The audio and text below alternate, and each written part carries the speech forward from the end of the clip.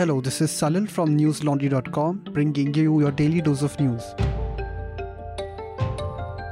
Today is Thursday, the 7th of April.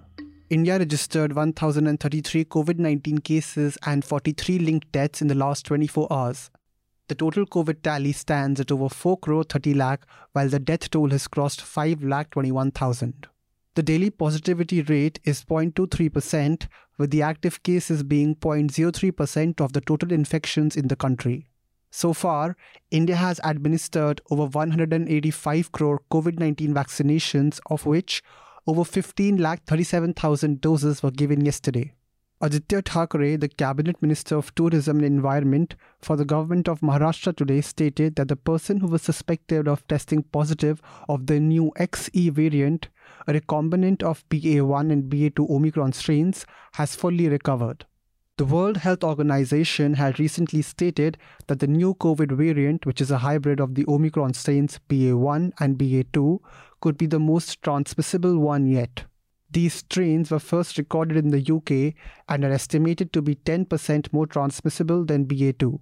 Globally, COVID-19 has infected over 493.6 million people, claiming the lives of over 6.15 million. Today, the budget session of the Parliament adjourned sine die, a day before the scheduled time. In the Lok Sabha, Speaker Om Birla informed the House that the session had a total of 27 sittings for a total of 177 hours and 50 minutes. Making concluding remarks, the Speaker highlighted that the House recorded 129% productivity during the session, All India Radio reported. Meanwhile, the Rajya Sabha proceedings ended without closing remarks after Shiv Sena MPs, along with other opposition leaders, created a ruckus on price rise of essential goods. They also alleged misappropriation of funds collected to save aircraft carrier INS Vikrant.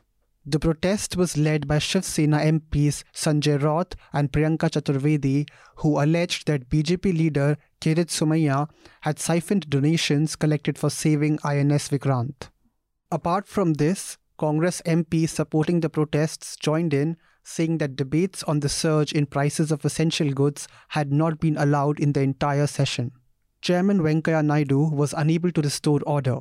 He said, and I quote, "You can raise tomorrow, day after tomorrow, anywhere you like, but not here in the House," unquote. Following the adjournment of the budget session of the Parliament, Prime Minister Narendra Modi met with opposition leaders today, the Hindustan Times reported.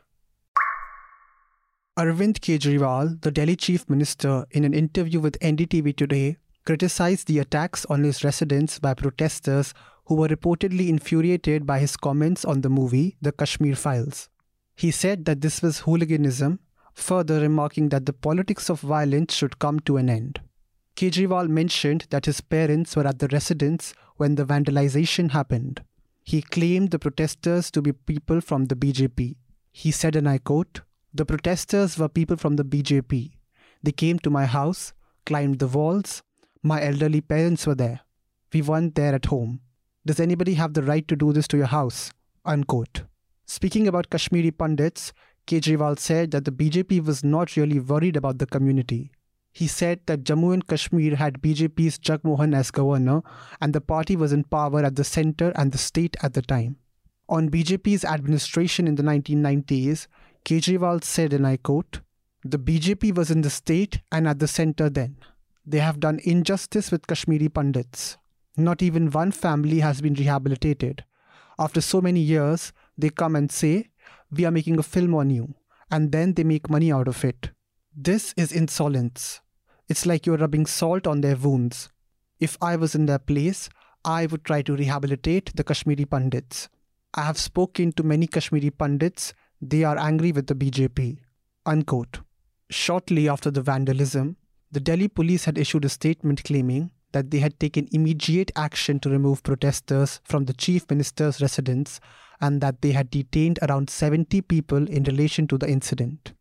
Listeners, my colleague Akansha Kumar recently did a ground report on the murder of Jitendra Meghwal, a Dalit man in Rajasthan's Pali district who was murdered on March 15th for allegedly aspiring to have a lifestyle like the upper castes.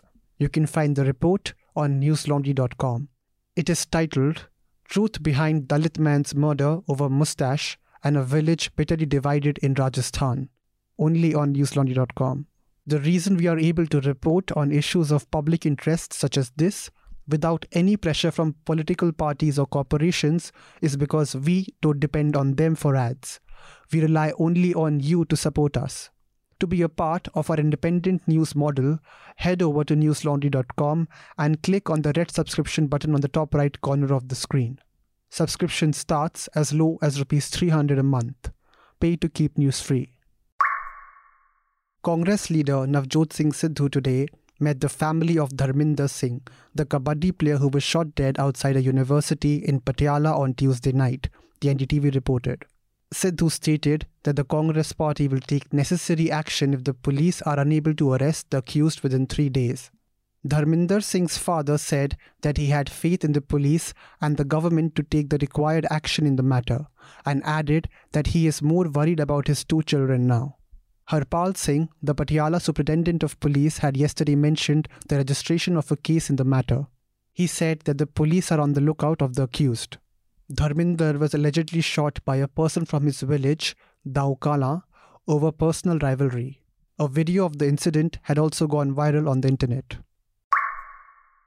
The Madras High Court today upheld the 7.5% quota for government school students in medical admissions, Live Law reported. A bench headed by Chief Justice Munishwar Nath Bhandari and Justice D. Bharatha Chakravarti gave the verdict while hearing a batch of petitions challenging the reservation. The court also directed the state to take steps to improve the quality of government schools within a 5-year period. The Tamil Nadu government had said that the reason to extend the reservation was to uplift government school students who are economically, socially, and educationally backward. During the hearing, Senior Advocate Kapil Sibal, who was appearing for the state, said that there was a gap in cognitive developments of students from different classes. He added that inequalities within the group must be addressed. The Ukrainian presidential advisor, Oleksiy Arestovich, today stated that the Russian attacks are now primarily focused on areas of eastern Ukraine. He further stated that the besieged city of Mariupol is holding out, while adding that the Russian efforts to encircle the troops in the east would go in vain. Ukraine's Deputy Minister Irina Vereshchuk today announced that the Russian forces have agreed to open 10 humanitarian corridors for the evacuation of civilians from Donetsk, Luhansk, and Zaporizhia. She further mentioned that it would now be possible to travel from the besieged city of Mariupol to Enerhodar by car. On the other hand, the Ukrainian Foreign Ministry has today accused Hungary of siding with Russia and thereby disrupting EU unity.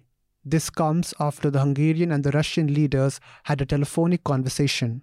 In a statement, the Ukrainian Foreign Ministry stated, and I quote, "Apparently after the elections, Budapest moved on to the next step, helping Russian President Vladimir Putin continue his aggression against Ukraine." Unquote. Meanwhile, the Russian Defense Ministry has stated that their missiles had attacked 4 fuel storage facilities in Mykolaiv, Kharkiv, Zaporizhia, and Chuhuiv. That's all the news we have for you today. Have a great day or a good night depending on where you're listening from. See you tomorrow. All the News Laundry podcasts are available on Stitcher, iTunes, and any other podcast platform. Please subscribe to News Laundry. Help us keep news independent. To catch all our podcasts on news, pop culture, current affairs, and sport, visit newslaundry.com. Follow us on Facebook, Twitter, and Instagram, and subscribe to our YouTube channel.